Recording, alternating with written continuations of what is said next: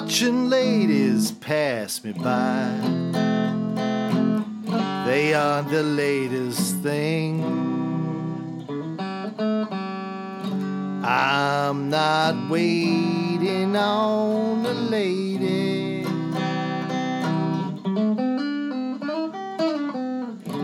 I'm just waiting on my friend.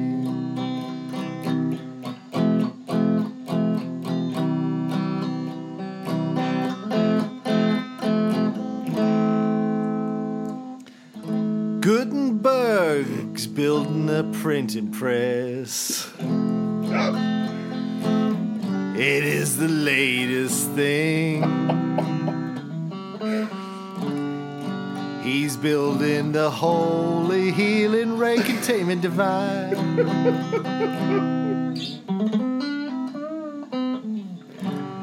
Trying to catch himself some coin.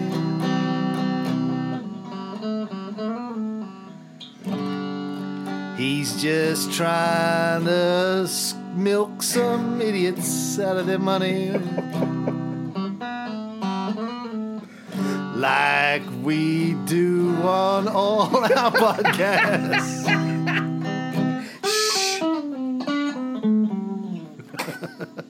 Ixnay on the cachet. This episode, he might invent a book. All the movable type. But we'll probably drag it out another couple of episodes.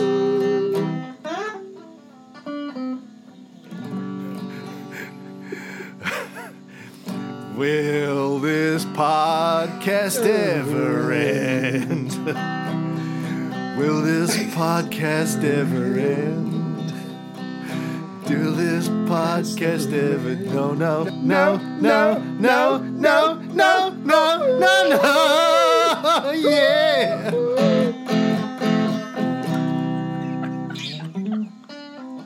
Hour 3. Oh, you know. Let me paint a picture for you. As I was singing, I have to turn off the air conditioner in my house to record these episodes because it makes a lot of noise. Mm-hmm. It's really hot today. Mm-hmm. I'm recording with you in my underwear, sweating, and that was even before you got on. So enjoy that. Same here. Yeah, exactly. I'm in my underwear, sweating. Right. Two hot, sweaty, middle-aged men singing to each other. Singing. It's perfect. This is what the world's come to. Okay.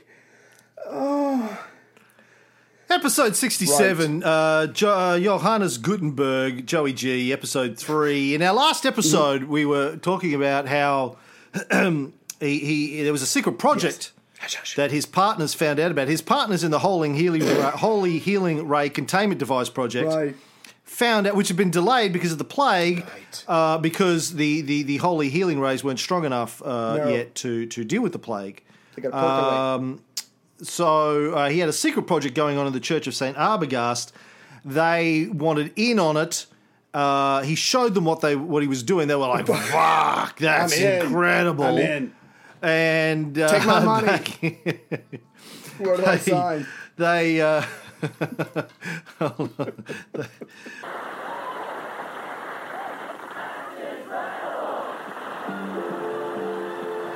they said that's incredible. Anyway, shit. So they signed new contracts and they put in millions of dollars each into this new venture, whatever it is. Now, one aspect that will come up later is that because this is a 5-year venture and there's tons of money involved, you got to plan this stuff out and you have to be careful. So in the contract, it says if one of them dies, that their heir will get only back 100 golden at the end of the 5 years. So we're sorry that you died, but your relative, your heir is not going to get everything because we're the ones working on this. So it's not a bad deal, but obviously the goal is for no one to die for the next 5 years. So, but the point is they've got some cash, they've got some partners, everybody's bringing a different skill set to this thing, and it's still all kept quiet because they are keeping their word, mum's the word, and they're working on this together, and hopefully whatever the hell's going on, it's going to return huge dividends. It's just going to take a lot of work and some time. Yeah, and as the project went on, more and more people had to get involved. He needed people with special skills, right. And he didn't want to have to pay them because it was a huge capital investment. So they were sometimes, bringing in funds, contributing money. Sometimes they were, I guess, brought in as partners so they get a share of the upside when it was launched. But one of the guys Gutenberg brought in was a guy called Konrad Sussbach, a carpenter. Right. He needed him to build a heavy press to Gutenberg's specifications and install it at Dreuzen's house in town. Now, this is going to be important because not long after this, in 1438, Dreuzen fell ill, probably the plague. Right. And there's no mirrors. He's about to die. Give me one of those mirrors. Oh, sorry, the mirrors, when did he die? They're not ready yet. When did he die? 1438. Christmas Day, supposedly Jesus' birthday. Yeah. I'm just saying it looks bad. That's all. That's all.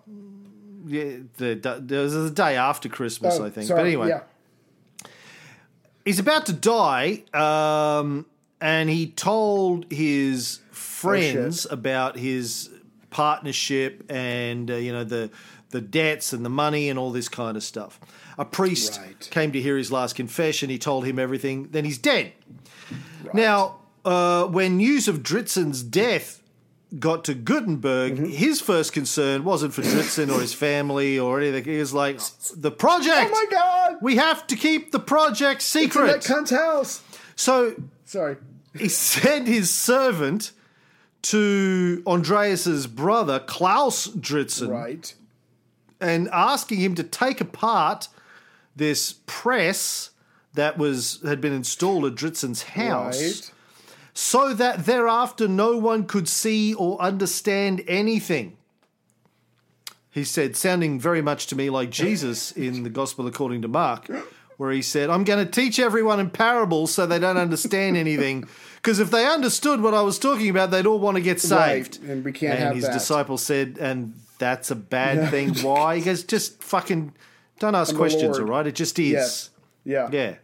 And just is bad. We don't want them to know shit. Exactly, because you don't want to let everybody in on the secret. One of the other workers, Andres Heilman, also sent the carpenter Sussbach to do the same thing. But when they get there, either the whole thing, not the whole thing, but certain pieces of it that they wanted removed so no one would be able to tell its true purpose were missing. They were gone.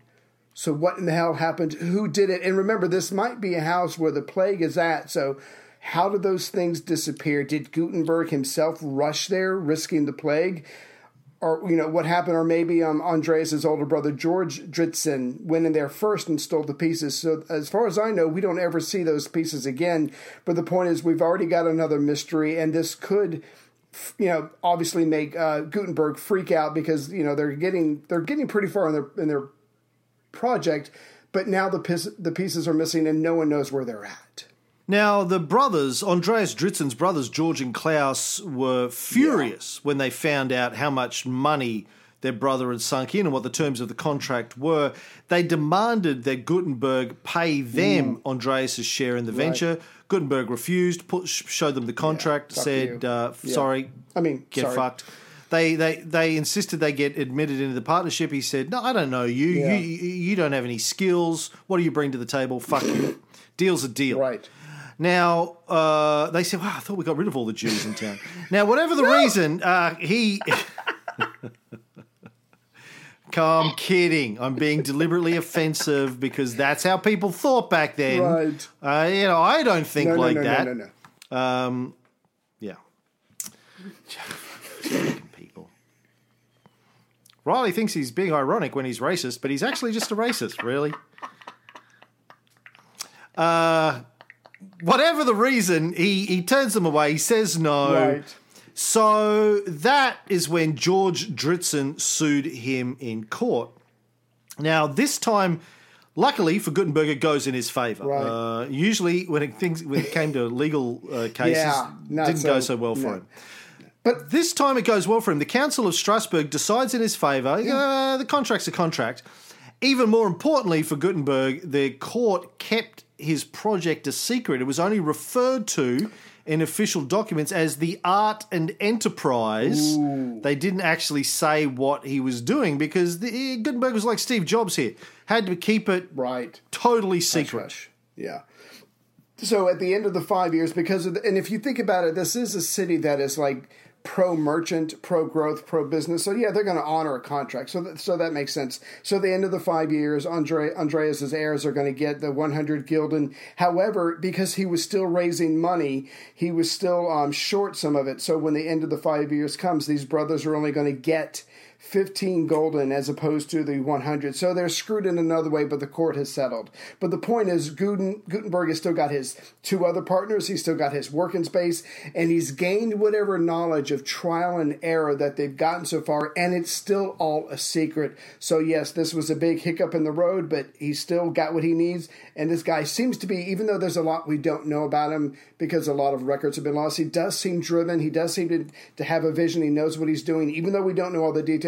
And he's still moving forward. And he's going to be in Strasbourg for several more years.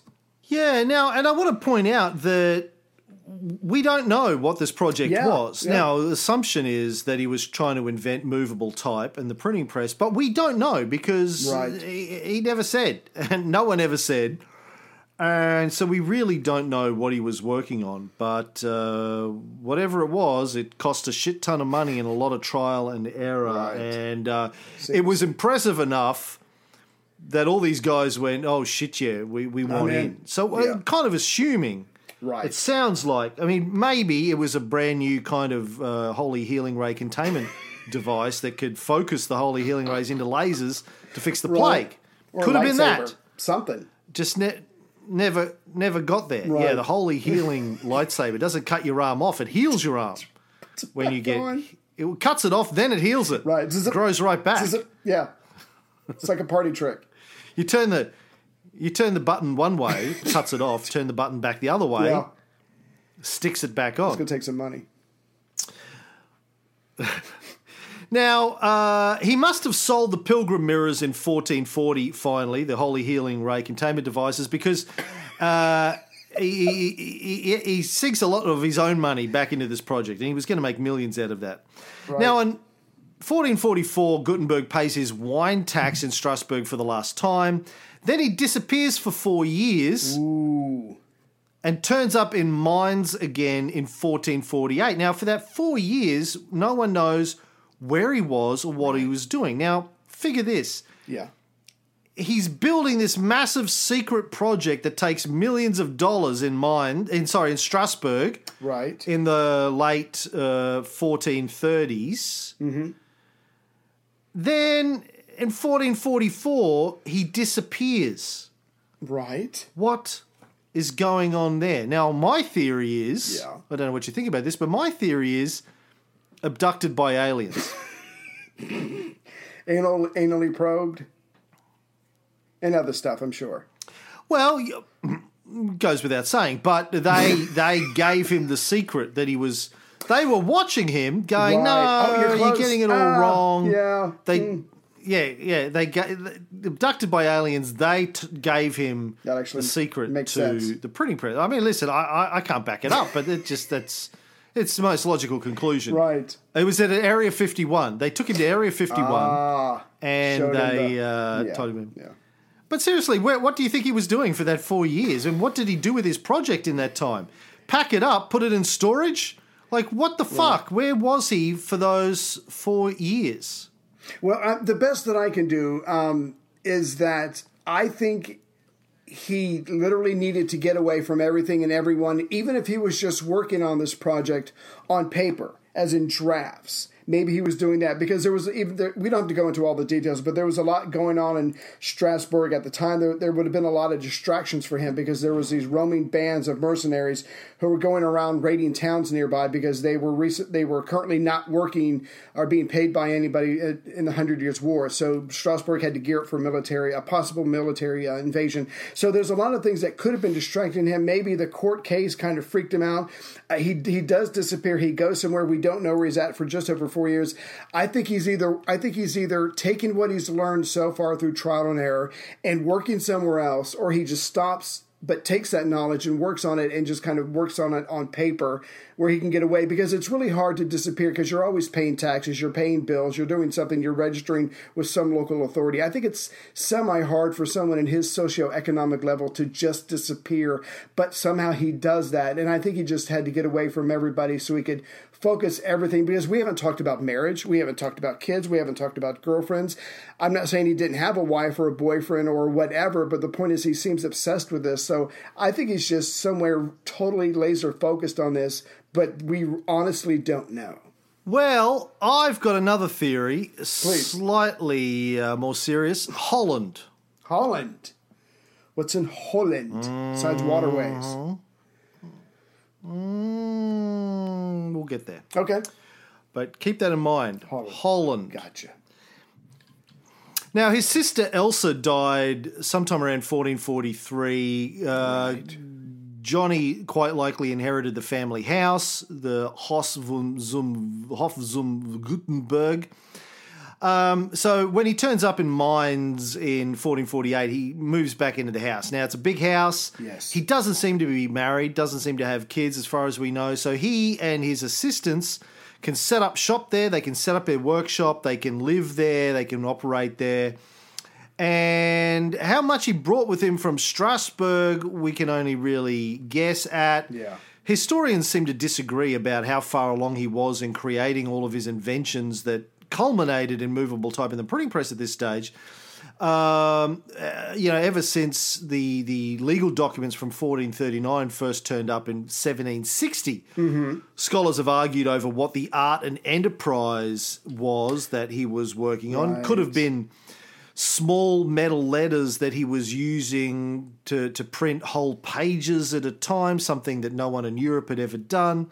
And according to this theory, the metal work was being carried out in the church of St. Arbogast, Right. because you weren't allowed to have furnaces to melt metal inside the city walls of Strasbourg because it was a fire hazard. Wow. The church was built outside of the city walls on Hangman's Hill, which is where the St. Arbogast was buried in the 800s because he thought it would be cool. Bury me on Hangman's Hill, man. Yeah. Badass. What a place to go. Yeah. So they built the church there. It was outside of the city walls. Now, metal or wooden frames holding the assembled letters, the type on them, would be brought into town where Andreas Dritzen could test them on the printing press that the carpenter had built in his house. This is one theory anyway. Now, there were 4 pieces, according to witnesses at the trial, that were part of maybe the mold that he was using to make the letters or the frame that held the letters in place. Now, we're going to get into what it took to make this. Now, he had to invent everything from scratch. When I first read this, people say it took 10 years for him to invent movable type in the printing press. I'm like, get the fuck out of here. How could it take so long? But when you think about it, it's actually a fascinating engineering problem. Right. And it must have taken a lot of trial and error and cost a lot of money. We're going to get into it. This guy's like Thomas Edison trying to invent the electric light. Like Brunelleschi. Famously, according to the mythology. Right. Yeah, well, Brunelleschi I don't think there's a lot of trial and error. He knew what he was doing. Right, but he had to invent this stuff along the way. This guy had to figure it all out from scratch. Exactly, yeah. Well, yes, he did. Yeah, he did. Yeah. So this guy, and he did, unlike Edison, he didn't have Tesla he could just go and steal stuff from. He had to figure it all out. Well, maybe he did, though. We'll get to that. Maybe he did. Now, there are no printed books that survive that can be dated with any certainty to the years that Gutenberg lived in Strasbourg. So the assumption is that he didn't actually invent the printing process until he was back at Mainz. There are a few fragments of paper and vellum with printed words on them that were considered so worthless by contemporaries that they were used as padding for wooden book covers 10 or 20 years later. Right. But they do seem to demonstrate that Gutenberg was playing around with something in his Strasbourg years, but maybe he printed these after he left Strasbourg. Scholars really, it's hard to date these things with any accuracy because there's no dating on them. Gutenberg didn't say, back when I was in Strasbourg, I printed the first letter. Yeah. There's nothing like that. There's no witness account saying he did this at this date. But I want to get into how he would have invented this, where he would have come up with it, if that's okay with you. Okay. Now, stamping individual letters on metal coins or on holy containment devices or on leather is a good start. He obviously knew a lot about that, but that's a long way from being able to manufacture an entire page, full-length pages that looked very similar to the handwritten, which is what he wanted to do. He wanted to replicate beautiful handwritten pages written in sort of Gothic script. He didn't want to make it look something completely different, didn't want the shock of the new to kick in. Right. But he didn't invent either printing presses or movable type. The Chinese had developed both of those things centuries before Gutenberg. Yeah. Do you have anything on the Chinese printing, Ray? Well, just that no one should be surprised that this, culture that's more than 3,000 years old obviously had a crack at this stuff, well before Gutenberg or anybody else in Europe. So, yeah, some of the oldest examples of Asian printing, which are brief Buddhist passages, as you can imagine, they go back to the Empress Shotoku of Japan in the 760s. So that's pretty incredible. The oldest surviving printed book, which is the Diamond Sutra, again a compilation of Buddhist teachings, is block printed and glued together. It's glued together in a scroll, which is 16 feet or 5 meters long. So they've been having their own crack at this as well. And as far as block printing, that took off in China in the Song Dynasty from 960 to 1279, when the National Academy used that process to put out hundreds of books. And as you can imagine, they put out books about Confucius and commentaries on his words. They did stuff about the histories of China and dictionaries. And the Chinese were smart enough to know, because again, they had been working on this a very long time ago. They knew that when they did finally carve up and create their wood blocks, to put them in well-ventilated warehouses so they could actually stay in good condition and they can be used later. So they've been working on this for quite some time. And so it's not going to be much of a surprise that block printing, like the making of paper, is going to spread, the idea of it, the concept of it, or at least rumors of it, is going to spread to Europe from China in the late 14th century. So Europe is going to get their hands on some paper once again, but still, this idea of block printing or anything like that isn't unique to Gutenberg, but like you were saying a second ago, even though if you sit and think about it, the process seems straightforward. If you have to literally make by hand every little piece going into this idea that you have, that's obviously going to take a very long time and a lot of money. Yeah, and I drilled down in a little bit more detail on the Chinese stuff because I found it fascinating. Right. Because, look, I'm useless, as my wife well knows. Ian Cath, mate of mine here, gave us a tour of his workshop recently so Fox could see what he does. He makes stuff. He's basically a pattern maker. Oh, He cool. works in this big workshop, and they do incredible stuff. And artists, sculptors will come to them with a reference drawing or a scale model of something and say, can you make a massive version of that? And he looks at it and he goes, yeah, I can do that. And he figures out how to make shit with wood and foam and bronze and plastic and all these sorts of things. Incredible. I can't do that. So these things always fascinate me. I'm always in awe of people who can look at something and know how to make it. I'm flat out figuring out how to put batteries in a remote control. But some people have skill and talent and know how to do this stuff. Right.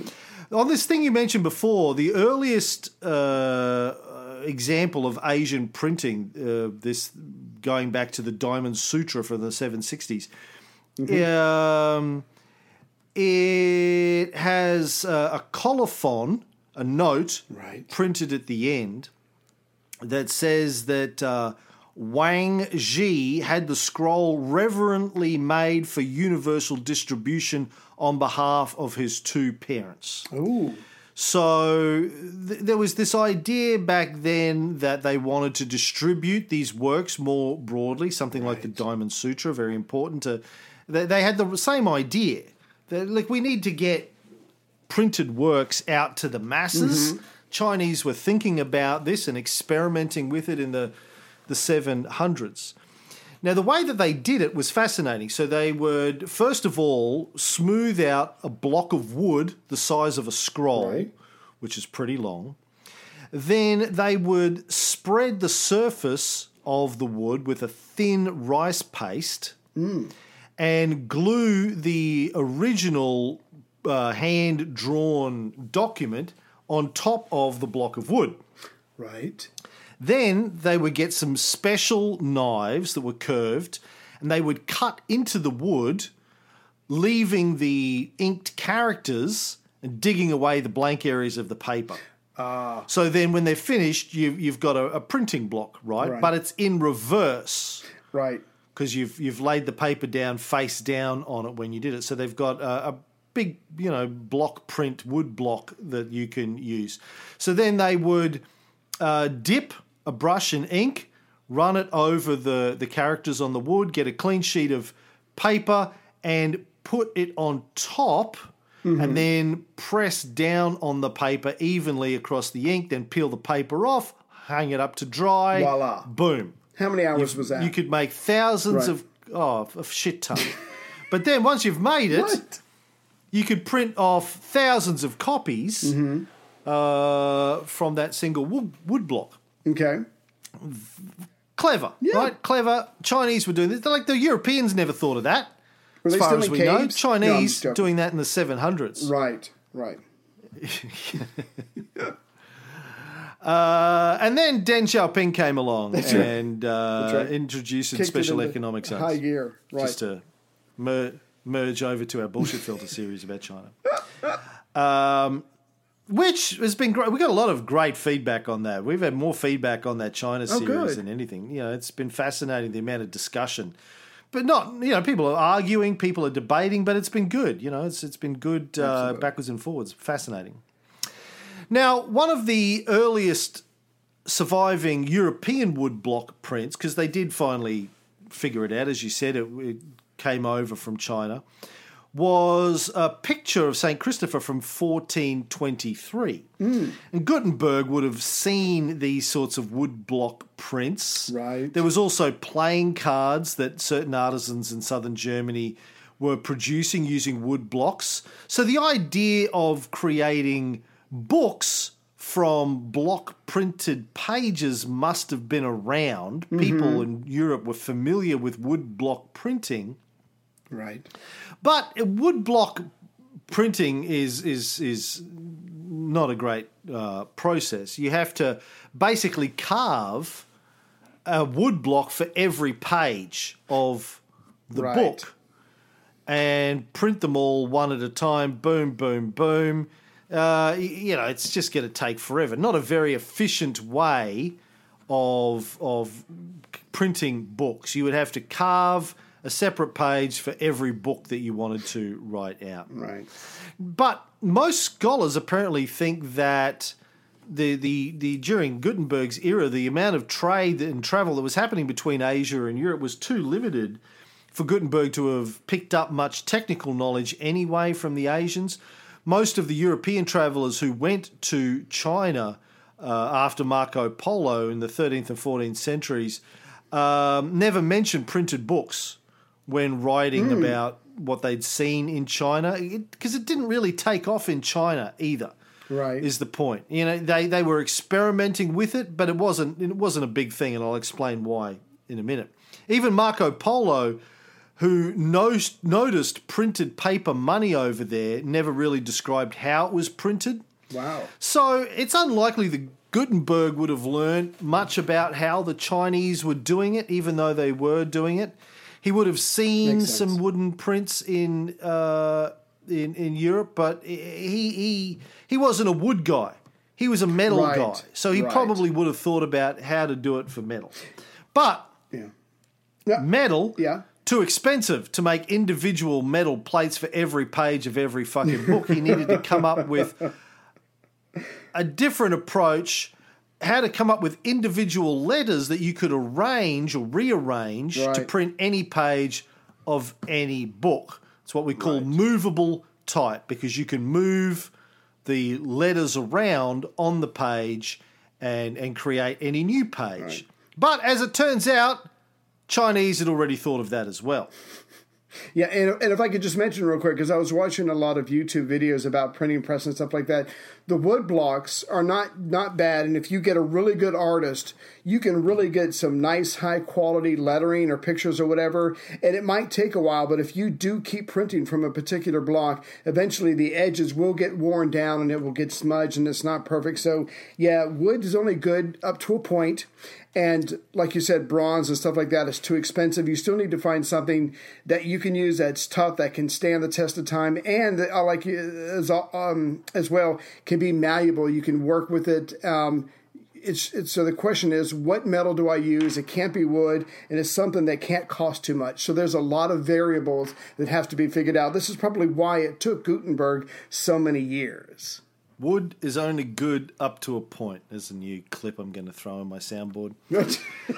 Yeah, so the Chinese had already come up with the idea of movable type as well. So when we hear that Gutenberg invented movable type, not actually true. Right.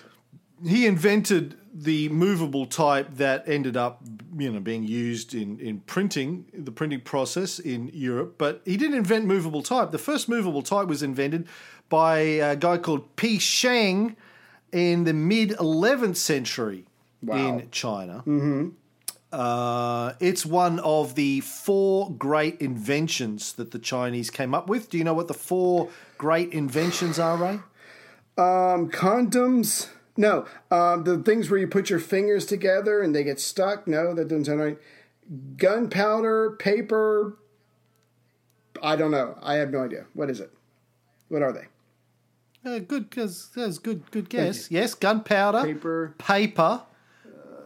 printing, yeah, and the compass. I should have known that one. Okay, good for them. The 4 great inventions of ancient China. Right. So the way the Chinese did movable type is like this.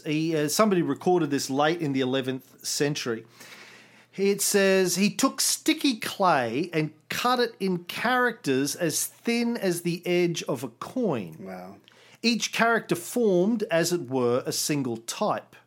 He baked them in the fire to make them hard. Mm-hmm. He had previously prepared an iron plate, and he had covered his plate with a mixture of pine resin, wax, and paper ashes. When he wished to print, he took an iron frame and set it to the iron plate. In this, he placed the types set close together. When the frame was full, the whole made one solid block of type. He then placed it near the fire to warm it. Right. When the paste at the back was slightly melted, he took a smooth board and pressed it over the surface so that the block of type became as even as a whetstone. Wow. So ceramic type, basically. And it worked, but it was considered a bit of a novelty, really. Never really took off, didn't replace block printing. Mm-hmm. Nor, by the way, did movable type made of tin, which the Chinese also experimented with. Right. They tried metal, didn't hold the ink well, and sort of deteriorated too quickly, too soft. Yeah. They also tried in the early 14th century with movable type carved from wood to print some official records. Mm-hmm. Now, its inventor I drilled down on a bit. Its inventor was a guy called Wang Zhen. Right. He lived from 1290 to 1333. Mm-hmm. A bit of a fucking freak, this guy. He was a mechanical engineer, an agronomist, an inventor, an author, and a politician. Damn. He he used movable type to print a massive book called Nongshu, or the Book of Agriculture. Right. It also covered all sorts of Chinese sciences and technologies, agricultural practices of the day. It was like the Farmer's Almanac in China, basically explaining everything you needed to know to be a good Chinese agronomist, I guess, in the early 14th century. Wow. Talked about everything from water-powered bellows that the Chinese had invented centuries later, where you used a water wheel to work like inflatable bellows to keep a blast furnace going so you could make cast iron. They invented that, in the 700s or something. It also explained movable type printing. There's this book, the Nongshu, considered a masterpiece on contemporary medieval Chinese technology. But it was incredibly long, even for its own time. It contained over 110,000 written Chinese characters. What? Jesus. And he figured out a brilliant way to keep track of the different characters that he needed. Right. See, this is the thing. Obviously, the way that Chinese and Asian characters in general work, each character is a syllable. Right. So you need a character for every syllable, and they have lots of different ways of pronouncing syllables. So he needed thousands and tens of thousands of syllables. Right. And the way that he would do this is he had two big, like round tables, imagine like a lazy Susan, that could spin around. Each was about 7 feet or 2 meters in diameter. Right. Divided into sections, like compartments. Right. And then the characters were arranged according to rhyme. Oh, God. Wow. This guy's brilliant. So, yeah. So when you were looking for a character, you would spin the wheel based on rhyme, find the wooden block that you needed, and then put it into the frame and print it. Now we don't really know how widely this spread because the printing from this was very hard to tell from printing from a wood block, which was still being used in different parts of China at the time. But it didn't, basically it didn't take off. We know, it didn't really catch on that much. But this guy, it just makes me realize reading about Wang Xing, like we're talking about all these European geniuses. Right. At some point we need to talk about the Chinese geniuses and the Indian geniuses, because there was these guys that, I've never heard of before. Right. Yeah. Yeah, doing shit. We've all heard of Gutenberg. How many people have heard of Wang Zhen? Genius, this guy. Right. Thinking about this stuff. But it didn't catch on, and the reason it didn't catch on, and there were people experimenting, before I do that, people experimenting also in Japan, in Korea with movable type at the same time. Koreans had movable type at the same time. The Korean King Daijong was so excited about it, he established a foundry to make bronze type for printing books. Yeah. He said, "There will be no book left unprinted and no man who does not learn. Literature and religion will make daily progress and the cause of morality must gain enormously." Damn.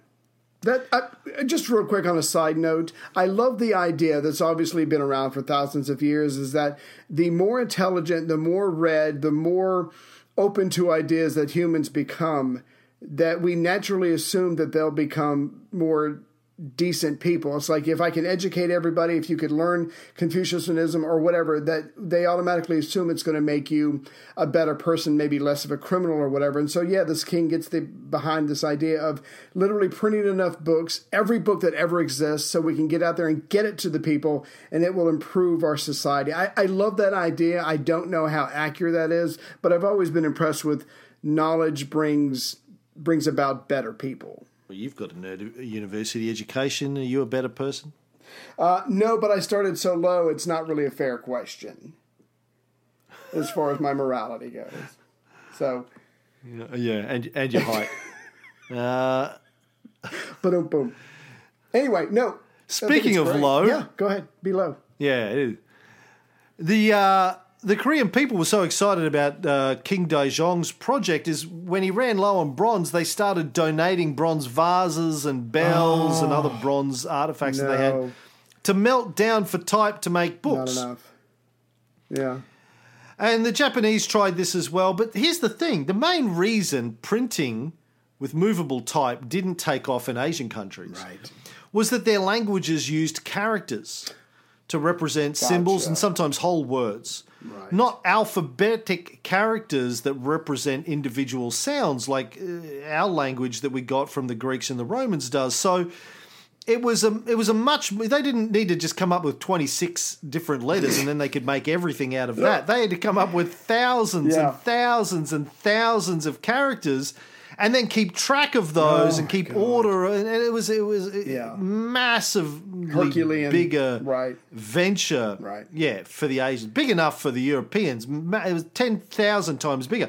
One linguistics professor has calculated that in English there are more than 15,000 different syllables. Right. So if you were trying to come up with a printing process based on syllables in English, you would need to come up with 15,000 different pieces of type instead of 26. Yeah.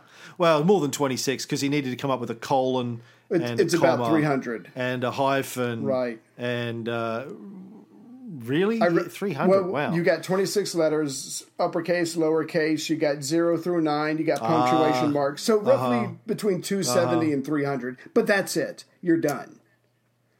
You're done. Not Asia. Not 15,000. Right. Yeah. Right. So the Chinese were way ahead of the game with this, as with the Koreans and the Japanese, but just the nature of their language tradition got in the way, made it impossible for them. Yeah. Now, and I think, so then you have to take that and then think about what happened to their cultures from the late Middle Ages onwards. Mm-hmm. The European cultures progressed rapidly out of the Renaissance, in large part because of the printing press. Absolutely. The ability for the masses to get educated and access knowledge and information. It could spread more widely because books could spread. The Asian peoples couldn't do that, even though they had all of this, great thinking, great science, because it was just too hard to handwrite enough books for their populations to read. Right. So one of the cruxes of history comes down to the structure of the language. By accident, Europeans had a language that was composed of 26 letters. Mm-hmm. And that made all of the difference when it came to the spread of knowledge in the late Middle Ages. Yeah. And again, if I could just... Accident. Exactly. Absolute accident. And if I could just harp on this, Gutenberg, born into a wealthy family, he's around engravers. He becomes an engraver. He gets an education. His parents die. They leave him some money. He at some point in his life, even though we don't know exactly when, he gets this idea. And because he's not married and because he doesn't have to work for a living, he can devote all his time, his resources, his technical skill, which is impressive, into this. And even with all that, it's going to take him years. For most people, if they can't come up with something right away, they're going to have to drop it and go get a job or find something else to do. No, this guy, as far as we know, spends years on this, but he can afford to, and it's just one of those freak things of nature. And to add on to that, he's only got 26 letters to work with. So, yeah, it works out for Europe. I was talking to Chrissy about this over dinner, and I said, I can't believe it took him 10 years. She said, bitch, it's taken you 7 years to write a fucking book. Just to write a book. I was like, when you put it like that. She sounds like she's fun to talk to.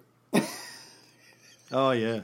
Oh, so much respect I get in my house. And I go, hey, but his dad was rich. He was getting a stipend. Too. If I got a stipend, if I didn't have to work for a living, fuck. Oh, my God, I could have finished it 6 months ago. Congratulations on the book, though, because I have seen the latest pictures, and I think it's going to be awesome. I'm sorry. Go ahead. Oh, fuck, it's a nightmare at the moment, man. So I did this live video yesterday. I don't know if you saw any of it, but... Not yet. So my publisher gave me some really good notes on it, and she said, look, I think this chapter could be merged with that chapter, and this section could be moved here. And she said, look, the content's great, but it needs a bit of work in terms of structuring it.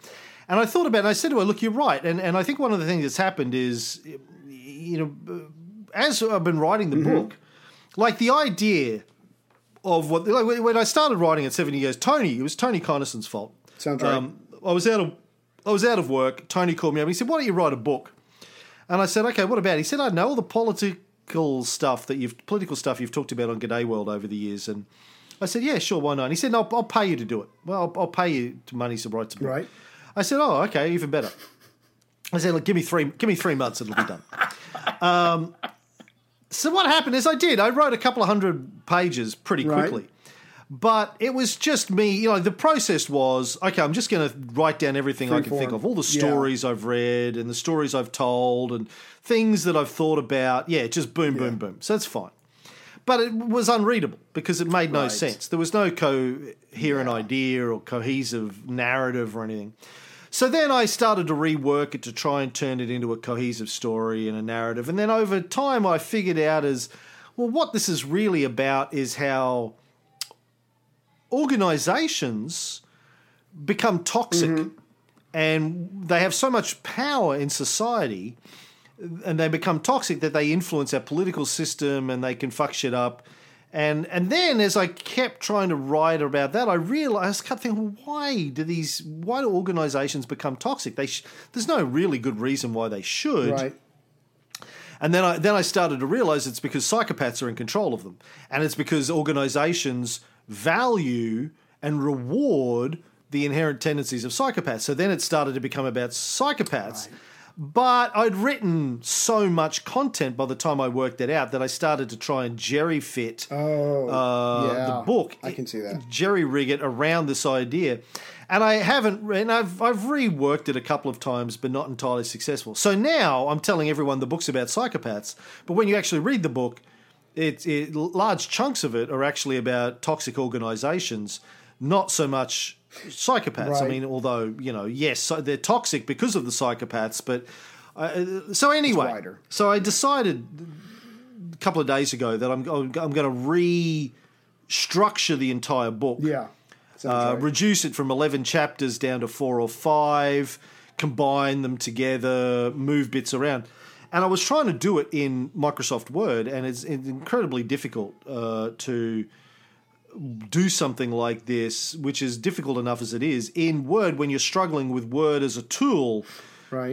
So I ended up going to Officeworks, which is like a Kinko's, the other night, and printed the whole thing out, got it bound. So it's this picture. Massive, inch thick A4, 300 pages, and it's been brilliant. Yeah. Pen, paper, Post-it notes, the 3 Ps, the holy Ps, and I can scribble on the margins and write arrows and do this here, move that to page 12, move this here, Post-it note my way through it, come up with ideas. Oh, I should write a new section about this, stick it in there with a Post-it note.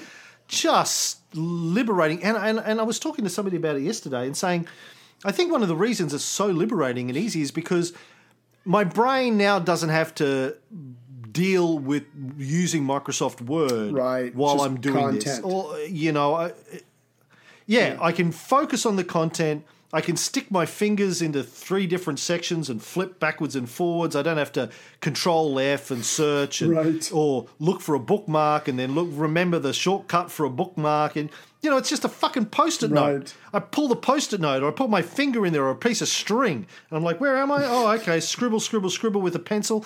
It's liberating, man. I wish I'd thought about this years ago as the way to process the book. It's just, I'm going to try and remember to do it, in future. Yeah. I remember years ago in our process writing these shows, when I came up with my process for doing the first year or two we were working, I didn't have a process. Right. And then I came up with a process for producing these shows.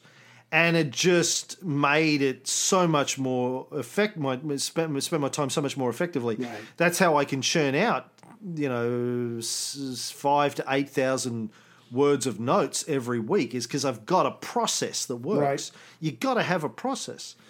And sometimes it takes a long time to work out that process. But when you do, it's like, oh, fuck, this is gold. Why didn't somebody sit me down and tell me to do this years ago, right? But like Gutenberg, you got to figure it out. I'm sure by the time he was done, he's like, oh man, I could have saved myself years if I, whatever. It's just a process of you're literally discovering along the way, and there's no Chinese to help you, or him. You're on your own. I can't believe I just said that.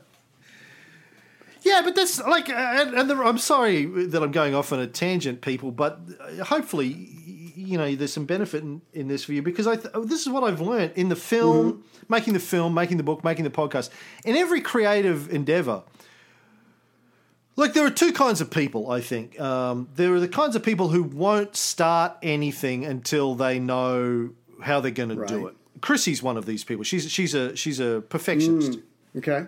She won't start anything until, she has a clear picture in her head of it's all thought out. Yeah, and of course, it's never all thought out, so she never does anything.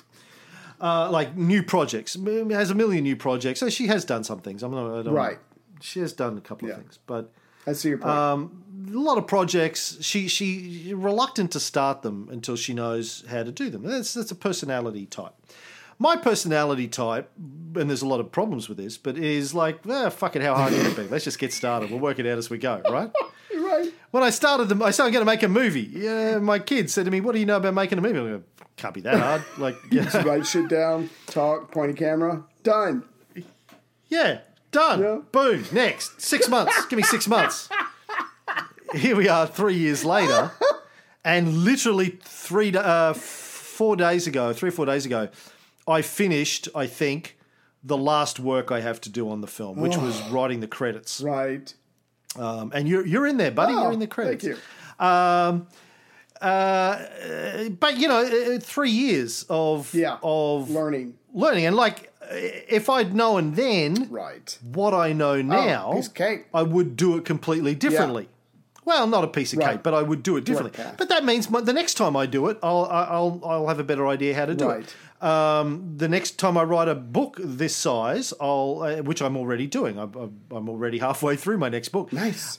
Which is on history, by the way. It's all my favourite stories from all of our podcasts as a book. Nice. But I know a lot more about what I'm doing now. Same with podcasts. Like the first couple of years we were doing this, or the first year, hassle. Then I go, oh, okay. Now I know how to do it. Now we can churn these things out like fucking hotcakes. We can churn these things out faster than people can listen to them, true. Which boggles my mind. Because I'm a fucking podcast machine now. Waka. It's like, pump it out. Yeah. Anyway, so master. The reason I'm talking, kids. The thing is, like, you kids out there listening. Just my take is learn as you go, learn as you do. Go out there and figure it out. Yes, you're gonna fucking make mistakes along the way, and you're gonna hit brick walls, and it's always gonna take longer than you think, and it's always gonna pay you less than you think, and nothing's gonna go to plan ever. But that's the fun. That's the fun. Like Gutenberg, he's like, fuck, I don't know how to make a printing press, but I'm gonna work it out. Right. Just going for it. And he did, getting it back to Gutenberg. Right. And we don't know what his process was because he kept it all a secret. Right. But based on the copies that have survived of the first things that he printed and later evidence of how printing presses worked, because after he worked out how to do it, it didn't change for 300 years. Damn. He did such a good job, people said, done. Yeah. Done, son. Final. One and done, son. That's it. We don't need to change this ever. Right. And I think... But scholars have had to work backwards, a bit like figuring out how Brunelleschi built the dome, to try and figure out what the steps would have been. And so we can quickly start talking about that, but I realise we're running out of time now. If I could, I just want to, as far as my ending, I just wanted to give this because you were talking about the handicap China had about having to create so many, pieces of movable type or whatever because of the syllables versus letters. And I was just thinking about that because if you think about after Gutenberg comes along with his invention, and I'll keep this really short and sweet, but just to sum up for me, the ideas of the Renaissance, the Reformation, the Age of Enlightenment, it's all so much easier and quicker and cheaper to spread around. The masses can be exposed to so much more information. Ideas can cross borders that priests and kings can't keep back because they're in books, that kind of stuff. Obviously, literacy rates are going to rise, going to increase. It's going to lead to the rise of the middle class, which is going to lead to a rise of cultural self-awareness, which is going to lead to the rise, in a sense, of nationalism. As far as Latin being the lingua franca, it's going to get its ass kicked with that, with things being printed in the vernacular of whatever country you're in. So all these changes are going to be able to come, and they're going to come in some ways, relatively quickly because of this printing press.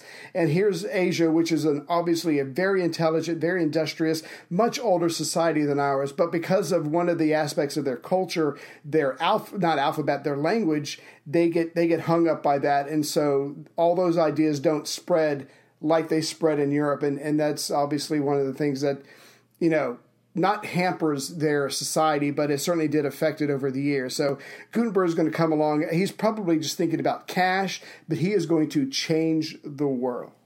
Indeed. And with that, we'll be back next time with more Gutenberg, which now is looking more like a 6-part series. You're welcome. I like that. Yeah, I just accept it. I'm not outraged. Mm-mm.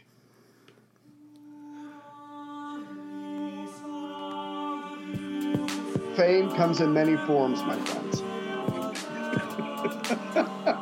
Double standard, baby. Back in my 20s. Whoa, we can't. What, are you fucking crazy? Are they Iranian?